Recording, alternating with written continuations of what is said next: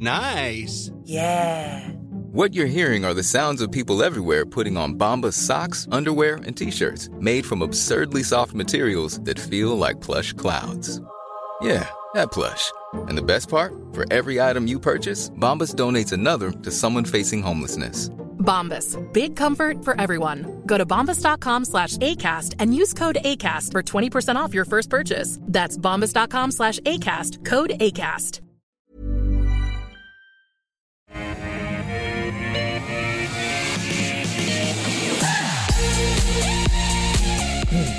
Hello, welcome everyone back to our Barangaroo studios here at AusBiz. Just gone midday, Eastern Daylight Time. That means it's time for the call. This is 1 hour that we do every weekday afternoon. We look at 10 stocks suggested by our viewers. We put them to 2 experts and see what you should be doing with those stocks. And really terrific to welcome Howard Coleman from Team Invest. Howard, good afternoon to you. Good afternoon, David. It's good to be on again. Good to be on with you. Yeah, good to have you. And also Gary Glover, your old sparring partner from Novus Capital. Gary, good to see you as well. Yeah, thanks, David. How's the market looking at the moment? Look, the market's had a pretty good run here, isn't it? So it's, I'm looking at, to me, it looks fully priced here. Maybe there's a little bit more to go in here, but yeah, it feels like we're sort of closer to the end of a sort of a move here, really. So just everyone's hoping for a bit of a breather or correction. Are you in that boat, Howard?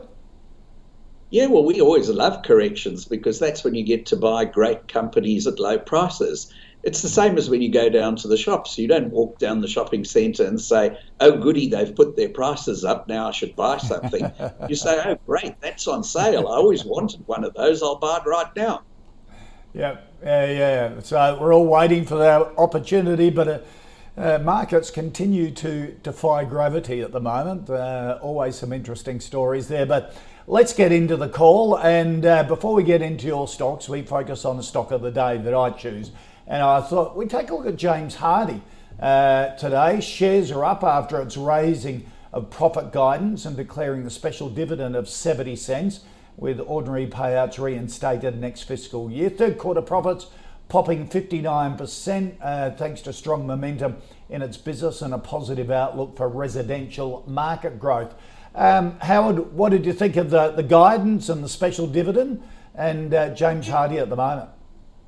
Yeah, excellent report. They've been on a program that I think they call lean, but what it really is to try and drive costs out of the business.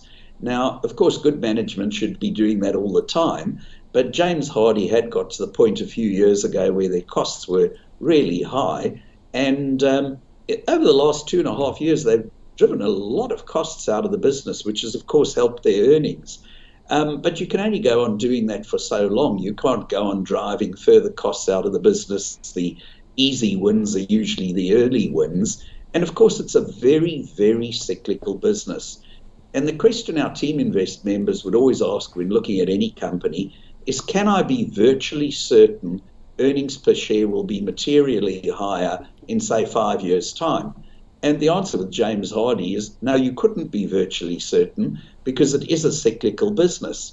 And the time to buy cyclical businesses is when everybody says doom and gloom. So, in March and April, when everybody said, oh, the housing market's going to be absolutely smashed, that was the time to buy a business like James Hardie. Now that everybody's talking about the housing market doing really well around the world because interest rates are so low, this is not the time to buy. And their earnings are really only about the same as they were, even with this great increase. They're only about what they were earning in 2012, again showing it's a cyclical business.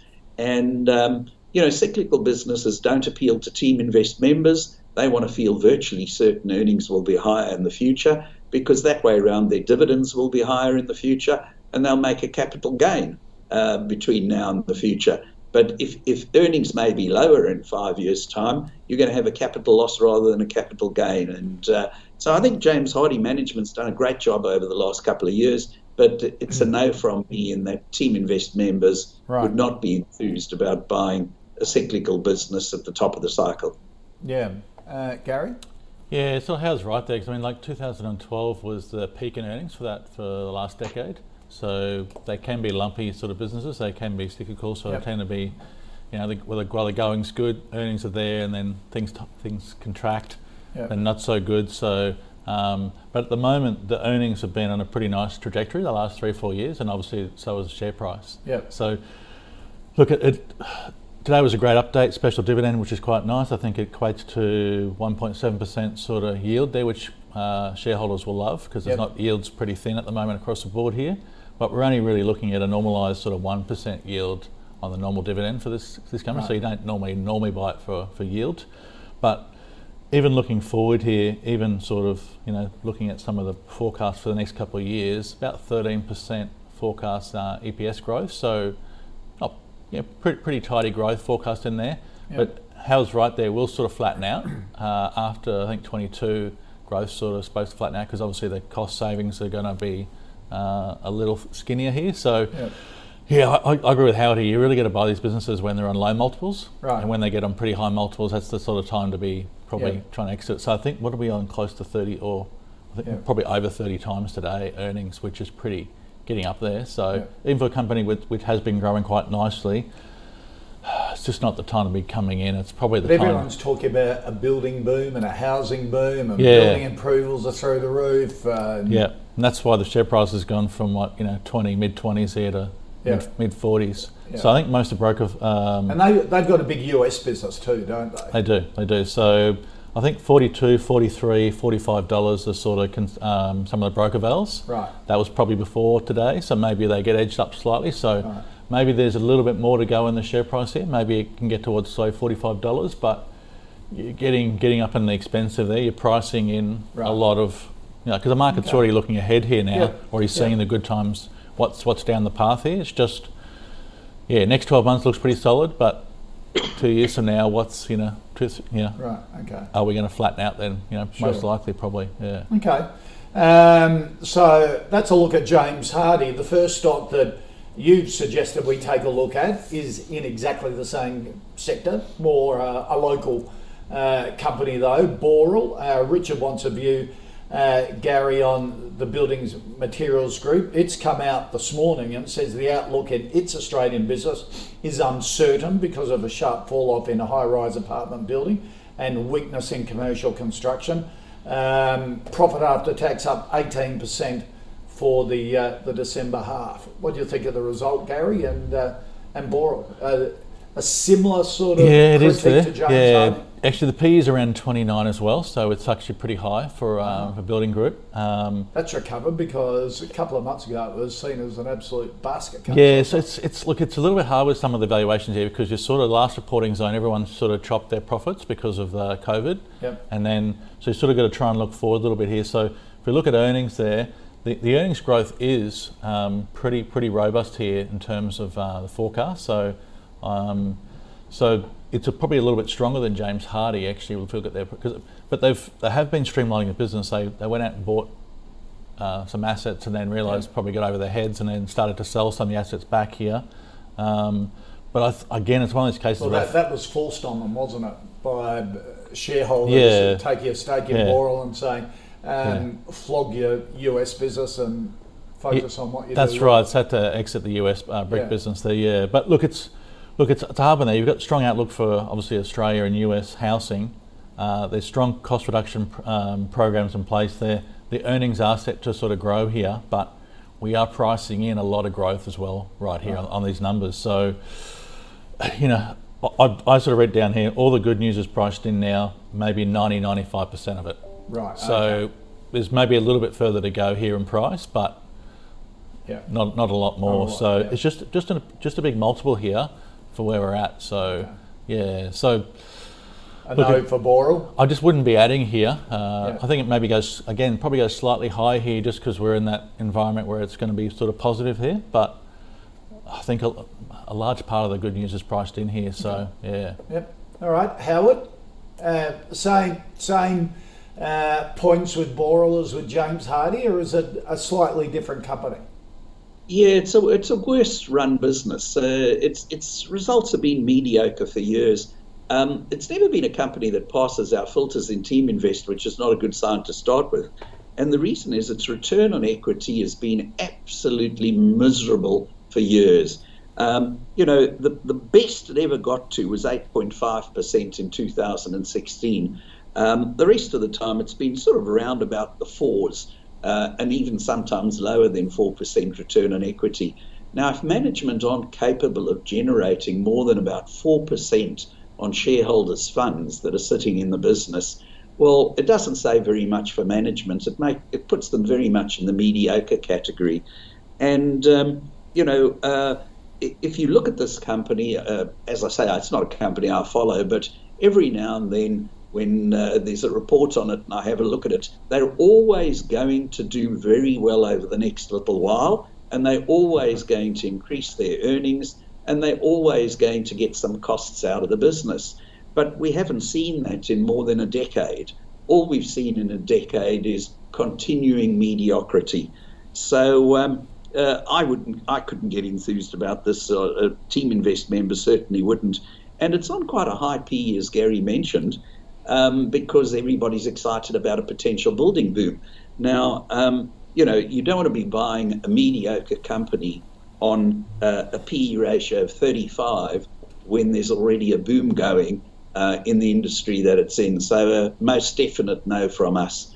Okay. It's there are worse companies on the stock exchange, but this one's just mediocre. Right. It's just a big val, isn't it? It's just a massive, for where it's at. It's just, yeah. I mean, sometimes you can actually buy, oftentimes at the bottom of the cycle, you can buy these building companies on around 12.5 times earnings. Right. So if you're, at the moment we're talking about 29 and 30. Okay. That gives you an indication of sort of where they're at in the cycle. Where that market is at the moment, getting at the peak. All right, thank you for suggesting that, Richard. Now, Howard Charlie wants a view on CIMIC Group. Again, sort of similar related, but a big construction company. They're in the mining industry, engineering, infrastructure across 20 different countries. Big end of town stuff. What do you think of CIMIC? Yes, it is. Again, they're in infrastructure, which governments all around the world, not only Australia, are pumping huge amounts of money into in order to get the economies going again. That should be good for CIMIC Group. But on the other hand, again, it's one of these companies that you've got to be quite careful because they set fixed price contracts for very, very large projects. Often in infrastructure. And if they get them right, that's great. But you only have to get one of them wrong and you can lose massive amounts of money. And that's what tends to happen in this industry. Every few years, they have a real disaster that costs hundreds of millions or even billions and wipes out a couple of years' worth of profits. And the thing I don't like at the moment is their debt levels are pretty high. So it's a definite no from us. Team Invest members wouldn't be very enthused about this, with their debt level being, it's a little bit out of date, our figures we've got here, because they haven't reported for the last year. But unless they've sold something big and reduced their debt, it certainly didn't pass a year ago, and I don't think it would pass now. Yeah. They actually have. So actually, they've sold 50% of the Thiess business, which is about reducing the balance sheet debt there. So it has historically had a bit of debt on there. So it's a difficult one here because actually in terms of the PE there, it's actually probably sitting quite low. But when you've sort of got, again, the last report, they've got some disputes at the moment. They've hosed them down actually all the time, saying that they've disclosed everything. Right. It keeps coming up in the papers and media. Some question marks there. Look, they've won a few contracts recently. Obviously, the sector outlook is very positive, but you've sold sort of 50% of this Thiess, so you're giving away some future earnings. Yep. You've got a buyback on as well, so they've been buying back their own shares as well. So the actual PE looks pretty low, around sort of 13 times here, but the growth is not so strong there because we're sort of selling some of these assets. So it's a bit like CommBank. Everyone's sort of pretty keen on CommBank, but people are overlooking the fact that they've actually sold some really income-producing assets there. So the earnings actually in some of these banks are going to be less in the coming years. This is one of those cases there. So I think it's not as expensive as the last two we looked at. Yep. So I think there's a bit more upside there. Yeah, a couple of little negatives in the media there, but so far they've addressed those. But yeah, I actually did buy this earlier in the year. It's probably one of my highest conviction buys there, but I've sort of sold most of it. Right. I think maybe it can get to say $29. I think it goes a little bit higher here, just because the sector's pretty robust. But I have reduced most of the position there, so I'm only carrying a little bit left here. All right. So you wouldn't be getting into it now?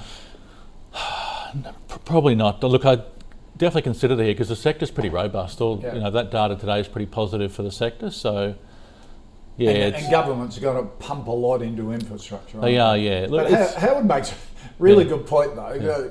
They're massive projects, but if you bugger it up, well, it costs you a heap, doesn't it? We won't know that for another year, so maybe you ride it here for the next 6 months or something, and then you're out before the bad news comes. Right, so, okay. It's always a bit dicey. All right. Thank you for that, Charlie.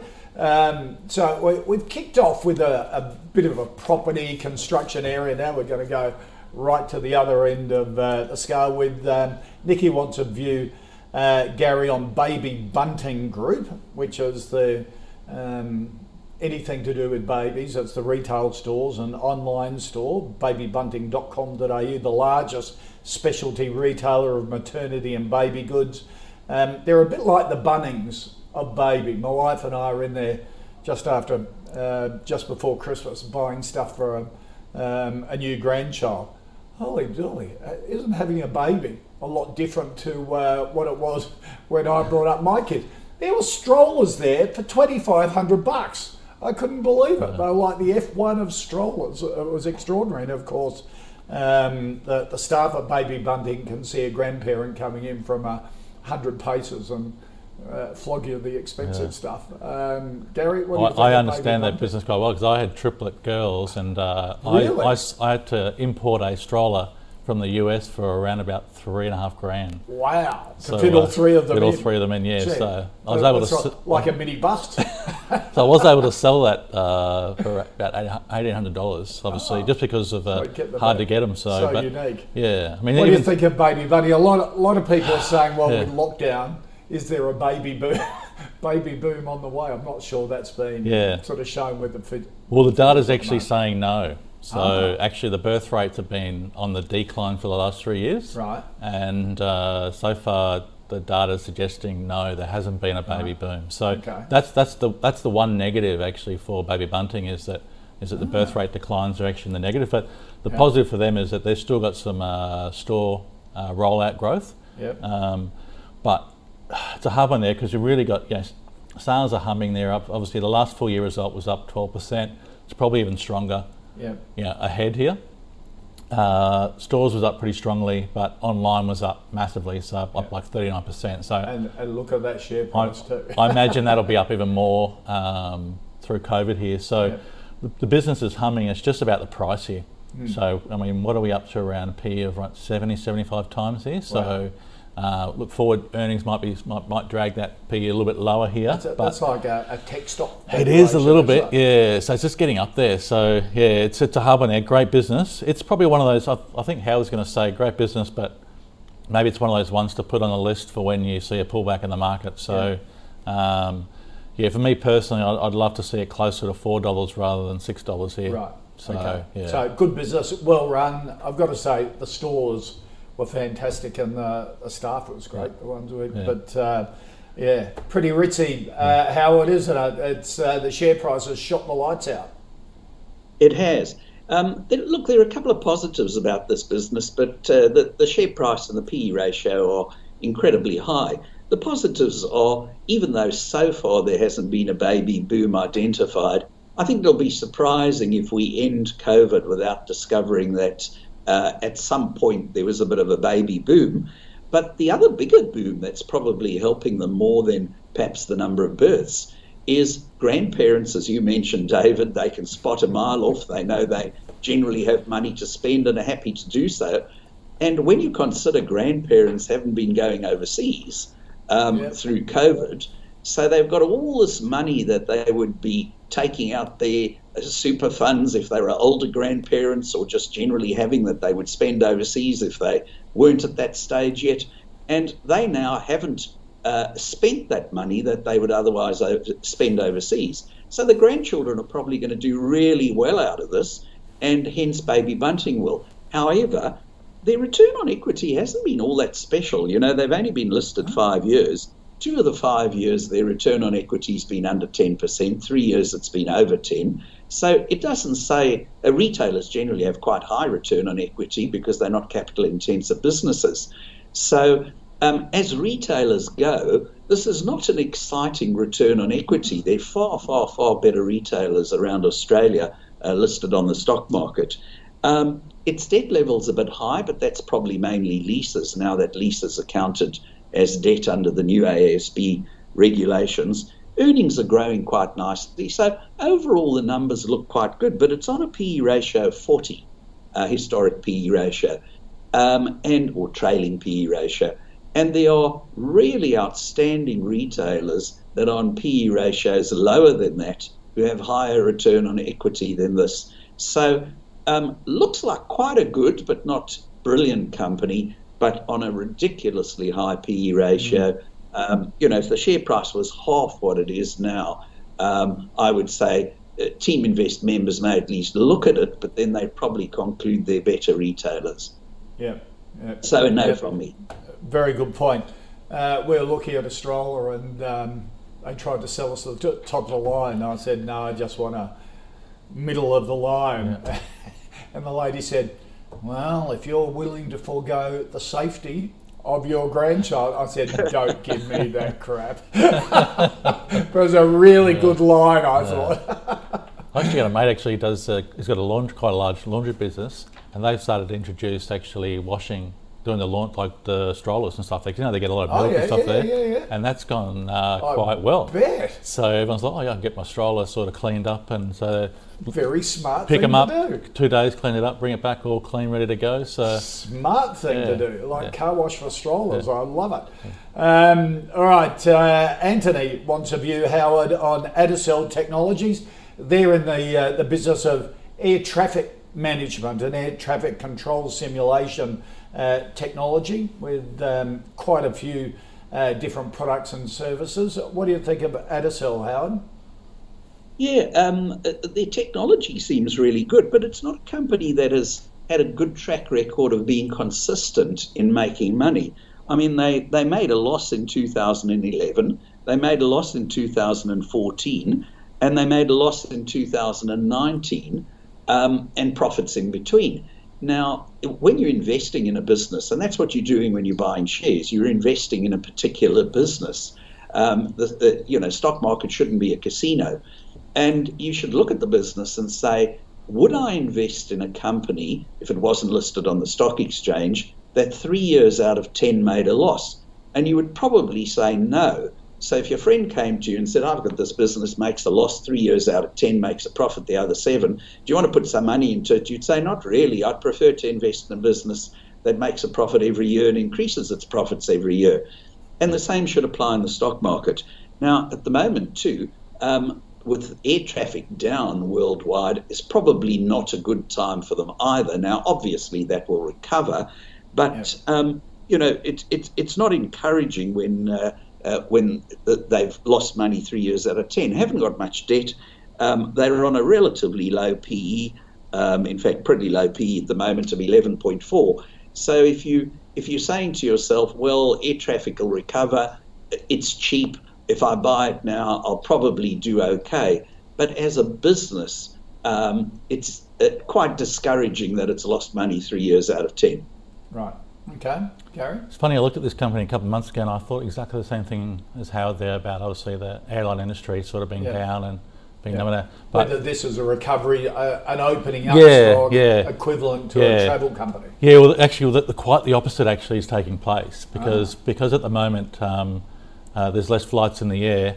To keep your wings, so to speak, you need to be basically doing a lot more training and a lot more stimulation time. So these guys are one of the biggest training simulator sort of programs companies out there. So their revenues have actually been going up at a pretty high rate. So the last update mid-year, I think December, was that they already locked in 95% of their budget income for the year at the halfway point. Wow. So just because but the share price didn't move. Share price has gone up a little bit here, so it has moved up from the March lows. So we've gone, I think we went down to 30 cents there.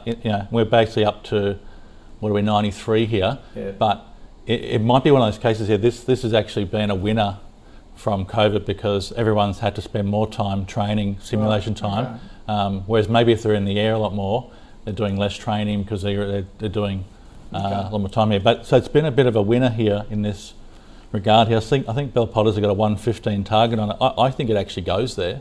Right. I think it's got some momentum at the moment. It looks pretty positive, but I wonder once we go back post-COVID, as Howard says there, we'll probably go back to less profitable periods. So it comes in a sweet spot now. I think the next report's probably going to be a cracker. Right. But next year we might be having one of those non-profitable years when everyone's back in the skies again. Right, okay. Yeah. So not for you? Look, short term I think it goes higher, but not a good long-term play for me. Sure. Yeah. Okay. All right. Now, Lenny wants a view on Vocus Group. Gary, a big fibre and network solutions provider.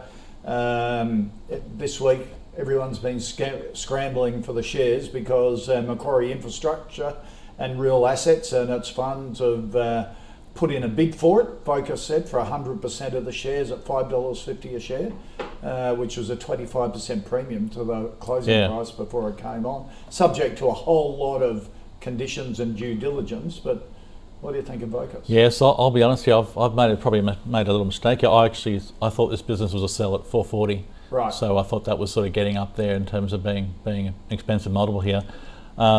This is still an opportunistic bid, so it is indicative and non-binding at $5.50. And what are we last trading at $5.03? So that tells you sort of what the market, we want to have a look, look under the hood. So I still think it's a sell here, but maybe under this $5.50 bid here, maybe if it goes $5.15, $5.20. That's maybe you might be able to sell it up around there.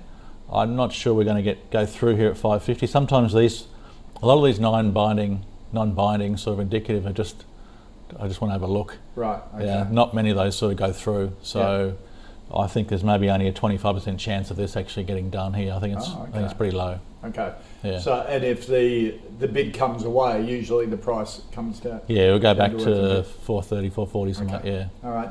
Howard? Yeah, again, I think you should always look at it as I'm buying a share in a business. And so I'm going to own, assuming I buy this, I'm going to own a piece of Vocus, which has been a pretty miserable business for many years. Its return on equity has been 4% or less for the last 5 years. So really management haven't been able to generate any kind of decent returns in terms of using their shareholders' money effectively. However, somebody's now come along and said, I may be prepared to buy that pretty miserable business for more money than you currently thought it was worth. So what you're really saying to yourself is, in the real world, if it wasn't on the stock market and I actually had to think about this as a business, would I choose to buy part of a miserable business that's got, by the past several years, mediocre results, which doesn't suggest management is all that great either, on the chance that somebody has come along and made an offer? And Team Invest members will say, no, you only want about 20 or 25 investments in your portfolio. You want to make sure they're all in incredibly well-run businesses that you can rely on to make you a capital gain and increase dividends over the years. When if you only had 25 tickets, as Buffett would often say, to buy into something, you wouldn't look at a company like this. So definitely a no from me. But Gary, it raises the thought, if Macquarie are interested, are they seeing something that the existing management can't see, or have they got bigger plans for it? And sort of data centres and that whole data infrastructure type thing is hot at the moment. Yeah, well, Macquarie's got good management, so you'd have to assume that Macquarie's management is running it, they'll probably do better than 3 or 4% return on equity after they've bought it. Yeah. Yeah, I mean, it's non-binding, so it's just So you're really just having a look under the hood. So we've just seen a lot of that. Obviously, AMP is probably one where everyone's had a look at it. Thought, no good, So it's so it hasn't been, They're saying that Kevin Russell, I think, has had a pretty good. I think he's been taken out twice actually. So All right, Lenny. I think the consensus there, if you've ridden Vocus up on the back of this, maybe it could be a good opportunity to get out before, and take some profit on them after a pretty dismal performance the last 2 or 3 years. Let's recap the first 5 stocks, including our stock of the day, James Hardie. I know top of the cycle you buy these sort of building materials companies at the bottom of the cycle, not the top. Same with Boral, I know. Similar with Simic, I know, from both Howard and Gary. Baby Bunting, really well run company in a good sector, but it's on a massive valuation at the moment. And if it was half that valuation or even got down to $4, then Gary would be interested in it. Adacel, I know, and Vocus, a no, and if you've been riding it up, share price hasn't done much for a while. It's had a bit of a blip up, maybe time to take some profits. Here at the call, we're tracking our own portfolio of stocks thanks to our partner NabTrade. Any stocks that get 2 ticks from our expert panel goes into the calls portfolio. If they come up again, even with a different panel, and they don't get the 2 ticks, they go out of the portfolio. Let's see how it's been going. It's up almost 4% for the week, 1% for the month, and almost 27% since July the 1st. Some of the stocks recently added: Amcor, Harvey Norman, Calix, Ophir, High Conviction Fund, JB Hi-Fi, Incitec Pivot, Telstra. Some of the stocks taken out: Hum Group, Ridley Corporation, St Barbara, and Qantas. If you want to take a look at all the stocks in the calls portfolio, head to ausbiz.co/portfolio. Coming up on the pulse, Chief Executive of Airtasker, Tim Fung, joins us as the company gears up for a 2021 big ticket listing on the markets. They put out the prospectus and the product statement. So I was having a look at it yesterday. It runs about 130 pages, so it's extensive. Great unlisted success. Going to IPO, so Tim will be on in the next hour as, of course, Airtasker founder. All right, let's get into our second 5 stocks for the call this hour. And Gary Steve wants a view on Data3, big information technology business. Yeah, company's going pretty well. So last sort of full year update was, I think revenue was up 14.9%. Profit was up 28%. The last update was indicating that the pre-tax profit was going to be around that 8 to 9% for the half, which is probably just under what it was last year. Yep. But still showing growth there, so which is the most important thing. PE is 36, so it's not cheap here, but price has pulled back from the low 7s back into here to the mid 5s, so it's not bad here. I just sort of just looking at the technical picture there, it's kind of sitting in the middle here. So yeah, I'd probably like to see it a bit lower, but it has been a good business there, has been well run, is still growing quite nicely. It's in that sort of cloud-based, which everyone is talking about as having years of growth rather than just short-term growth here. So most business sort of platforms are really moving towards the cloud-based sort of model. So I think Data3 is in good shape, going to continue to grow here. It's all about price here. So yeah, for me, I would love to get it maybe just under $5. Right. What are we currently, around $5.60, something like that? So yeah, so it's not bad here. Just would like to maybe buy it a little bit cheaper, that's all. Okay, on a pullback. Yeah. Howard, what do you think of Data3? Yeah, Data3, firstly, I should say I own the stock and have for many, many, many years. It's one of the few companies that have passed Team Invest filters pretty much forever, ever since we started Team Invest 13 years ago. And the reasons are quite obvious. Firstly, its return on equity has averaged around 30% per annum Now, the worst year, it was 22%. Now, we've been talking about companies on this show in the last half hour with 3% return on equities and 4% and 8%. This one, the worst year was 22%. The best year was about 49%, but it averages about 30% return on equity. So management have done a fabulous job. Company's been around about 40 years. So they really know their business. All the management are very experienced. They've been there for years. The chairman of the board's been involved for many years. Other directors have.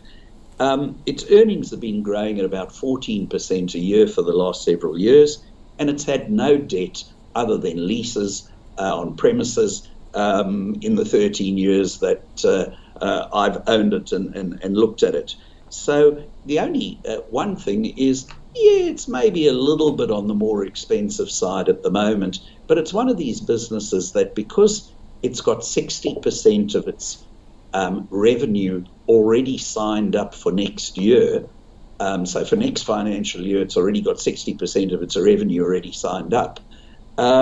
You're not going to get any nasty surprises. You may get a fractionally disappointing year that the growth rate's not as good as you expected. And even at a price of around $5.50, I'm a yes on it. Although if you look back on that graph you just had up there, David, you could have bought it for under $3 during the panic in March. And I know several Team Invest members added to their holdings in Data3 at that time. So at $5.50, it's not all that cheap. But it's one of these businesses, when you look back in it in 5 years' time or 10 years' time, you'll think $5.50 probably was cheap, because its earnings by then will be much higher, its dividend will be much higher. By the way, it also pays out about, I'll get the figure, but it's just a second, the payout's about 90% of its profits every year it pays out in dividends, because it's got no debt to service. Okay, all right.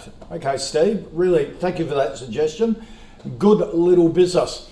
All right, Howard, Mick wants a view on Janice Henderson, the old Henderson Group, the global fund manager. They operate funds, not only shares, but fixed income and multi-asset classes. Sort of a, if you want an equivalent, it's sort of like a Magellan, but hasn't performed really as well. Yeah, in fact, just before getting onto that, I should have mentioned, if I didn't, that I own shares, but also that we spoke about it for about 3 hours yesterday. It was the main topic of conversation in our Team Invest meeting in Melbourne yesterday for about 3 hours, was Data3. Coming on to Janice Henderson Group, the one problem with this company at the moment is they've had funds outflow. Now, many of the top managed funds around the world have had quite rapid funds inflow, with all this weight of money being poured into economies by governments and reserve banks. But Janice Henderson has actually had 3 years in a row where there's been a small amount of funds outflow every year. Now, that suggests their marketing is not working very well, and there are two things you need to be good at as a fund manager to make money for your shareholders. One, you need to be very, very good at marketing. Two, you need to be very good at managing the money when it's in the fund. So they've been pretty good at managing money, but they haven't been that good at marketing. So that's not a particularly good sign. Obviously, they've got no debt. You wouldn't expect a fund manager to have any debt. But their return on equity as fund managers goes are not that high. I mean, it's around about 10 to 15% per annum. And generally, fund managers, because they need almost no equity to run the business, they normally have pretty spectacular returns on equity. Sort of 20% is quite low. Some of them will have 30, 40% return on equity. And this one's only got about 15. So it's not one that would particularly excite Team Invest members, but I do have to say, as fund managers go, it's pretty cheap. It's on a PE ratio of under 10.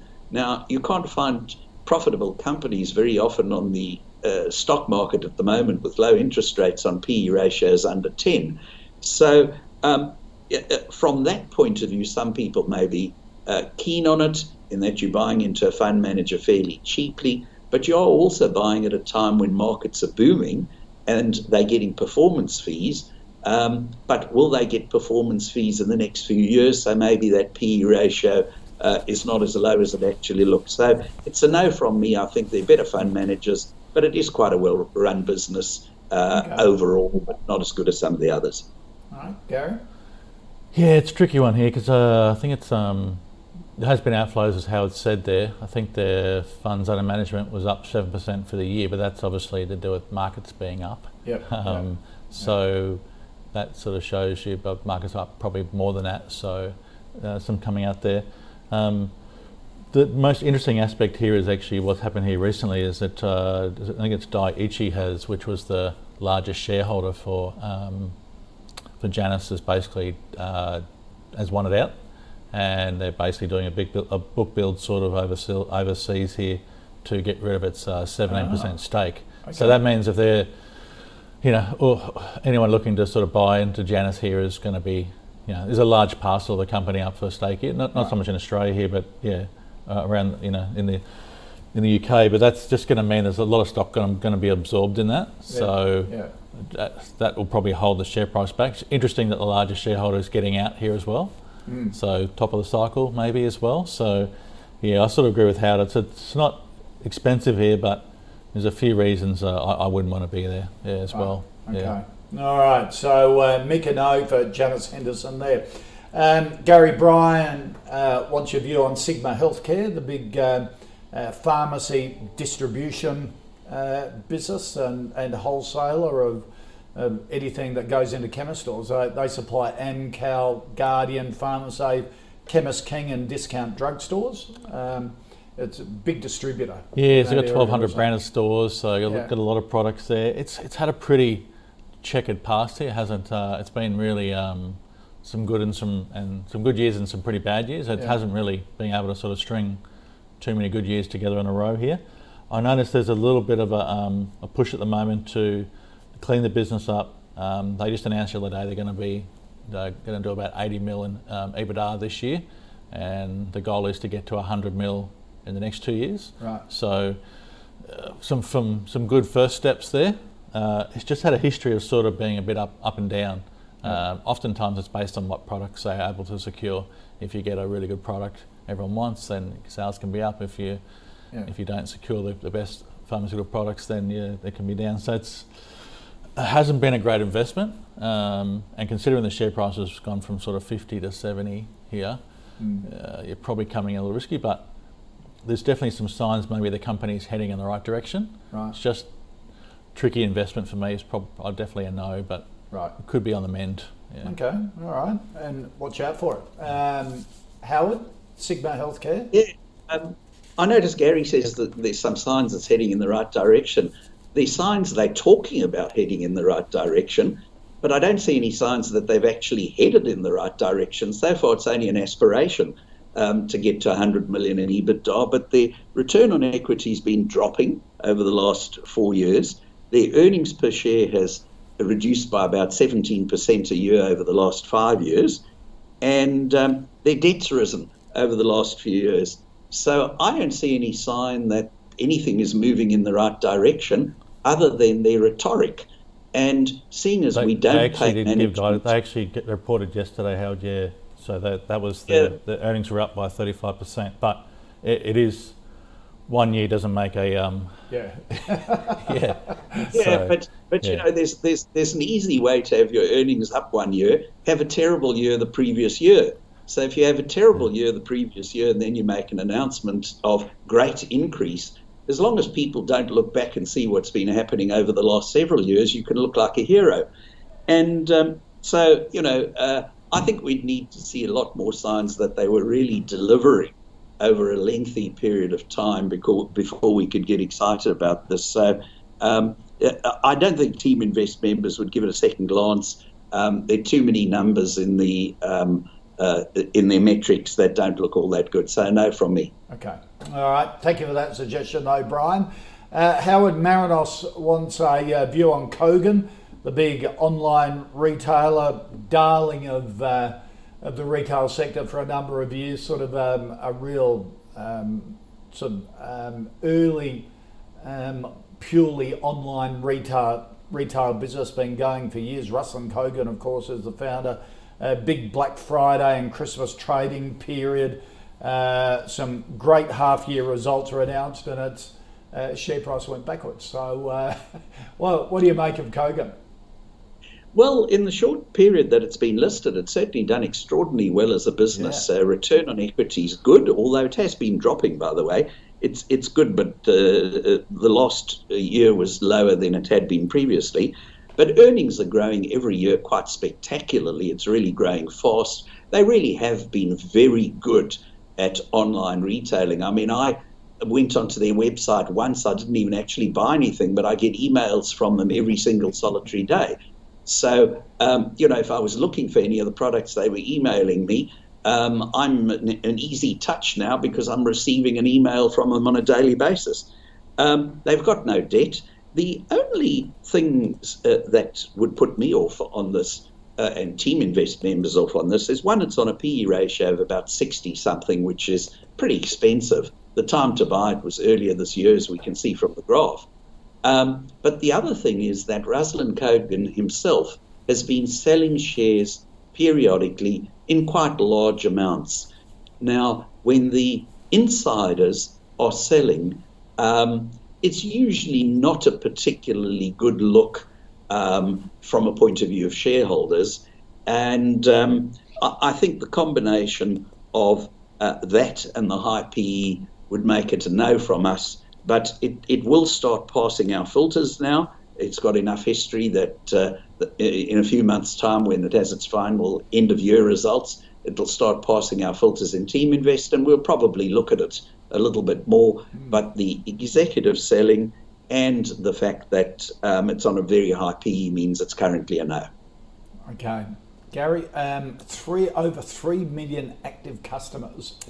It's really built up its database, hasn't it? Yeah, it's not bad. Gross sales up 96% for the year, profit up 120%, EBITDA up 140%, so almost 80 million cash. They say no debt, 3 million customers, so yeah, pretty nice. So most of the broker values were sort of $18 to $21. Couple outliers a little higher there, but it got to mid 25s there. So it's probably gone above all broker vals, just because the multiple's pretty high, 67 times there. There's a little bit of talk from a few brokers there. They think that the current margins are unsustainable just because there's a little bit of a sweet spot in terms of their online sort of stuff. Yeah. Once go back to sort of, post-COVID there, people will go back to stores and this little sweet spot in online will we edge back a little bit there. Yeah. Longer term there, everyone still thinks that the online segment will grow to be a greater segment, because I think compared to the US and the UK, we're still a little under compared to them. But for me, I just look at the technical picture there. It's had a pretty decent leg down from that 25.50 down to 16, and then we sort of bounced, and then we started to sell off pretty aggressively again, so pretty heavy volume. So normally when markets pull back, they tend to pull back in sort of three ways. And I'm just doing a little bit of projection from the first leg that tells me that maybe you can go down to $12 or $13 here. So maybe $12 or $13 might be an area to look for this stock here. So looks like there's a bit of selling pressure here in the short term. Probably just a bit of profit taking there. But great business, just about buying it on a better multiple here. That's probably the question here. Okay, something to watch for a pullback. Yeah. All right, our final stock, Jason wants a view on Cedar Woods Properties. It's a property development company in a lot of urban subdivisions in that residential and retail area, mainly residential, townhouses, apartments, bit of commercial and retail. Gary, what do you think of Cedar Woods? It's a difficult one here actually, because you're sort of obviously property investments and development, you sort of think at the moment property prices are being pretty robust. Everyone's thinking pretty positive there, but they are in that sort of medium high density, so in the units, which is probably the least popular at the moment in that sort of segment. Also a little bit of the apartments, townhouse and office development, which again is probably least popular. Share price has had a pretty decent recovery here. The multiple's pretty high the way I look at it. My PE was saying around 28. I'm not sure, that might be adjusted from the last profit, but still reasonably high. Sitting on a lot of debt, around about 37% debt. So Yeah, so look, the last number was okay there, but yeah, I don't know. It's again, I just felt like it's priced in a lot of success here, and I think this one here has probably got some risk in terms of that sort of from the unit and the office sales segment there. There's a risk of sort of some softness in those areas. Yep. So there's a little bit of risk in future reports in that area. So it's probably a no for me. Okay. And the multiple's pretty high as well. Yeah. Howard, Cedar Woods? Yeah, they're not actually into units and offices much. That's a very, very tiny part of their business, and the unit blocks that they build are small unit blocks. Generally, they build communities. So in other words, they'll get a big piece of land, they'll build some townhouses, some proper houses, or independent houses, I mean, a little park and cycleways and so on, and build up whole little communities. They're doing one in Adelaide, they've got one or two in Melbourne, they've got a couple of them in Perth, they've got one in Brisbane. The only market that they're not much into is New South Wales. All the others they are. And they look for distressed land assets. So they look for areas where somebody's trying to sell off a big block of land that they could develop like that, buy it up years before they intend developing it as a community. So they've got about 15 years worth of land stock that they gradually build on. And whenever housing prices are up, they build a lot more. Whenever housing prices are down, they build slightly fewer. So extremely well-run company and with very well-planned communities. I've owned this company for quite a while. So they didn't have a particularly good 2020 because the last few months of 2020, a lot of sales didn't settle because of COVID, and it went past the end of June. Those are now starting to come through. So it's not a company that's going to suddenly shoot the lights out. It's not going to grow at a spectacular rate suddenly, but very well run, great stewards of shareholders' money, and probably a bit expensive, as Gary says at the moment now. So I love the company, and I bought some more of them in March. But I think I paid somewhere around about $4 and a bit. It did get lower than that, by the way, so I didn't buy it anywhere near the bottom. But it's now up to over $7. So yes, in terms of liking the company, and Team Invest members like the company, but at $7.35, probably a little bit expensive at the moment. Okay, so something to watch for that pullback coming back. All right, let's just check the final 5 stocks. Data3, a yes from Howard. Gary likes Data3 as well, but it's on a pretty hefty multiple at the moment. He'd be looking for a pullback there and be very interested. Janice Henderson, a no from both, same with Sigma Health. A no from Coleman from both. Really good company, great results, but again, on a really high multiple, and the same for Cedar Wood. Now, Baby Bunting was in the calls portfolio, and Coleman, so now they come out because they didn't get the 2 ticks. Basically coming out because the guys are saying take some profits, that it's at really high multiples at the moment. They wouldn't be getting in, but you've ridden the price up nicely. Howard Coleman from Team Invest, great to see you. Thanks for joining us today. Pleasure, good to be on again. And Gary Glover, good to have you. Thanks, in Dave. Brain Guru Studios. Good to see you. All right, that's our show for today. If you've got any stocks you'd like us to put to our expert panel, email them in the call at ausbiz.com.au or tweet us using the @AusbizTV Twitter handle. If you want to see any of the stocks in the calls portfolio, head to ausbiz.co/portfolio. Quick programming note, be sure to join us tomorrow afternoon. Commonwealth Bank results are out tomorrow. Matt Coleman will be the Chief Executive of Commonwealth Bank, coming on Ausbiz Live at 3:45 to go through that off the back of announcing those results, so you don't want to miss that. And don't forget to tune in to the Startup Daily Show this afternoon. Every day the team brings you companies seeking capital and all the latest in the startup sector. Darren Younger, the Chief Executive from Bricklet, joins the team as the company completes a Series A capital raise.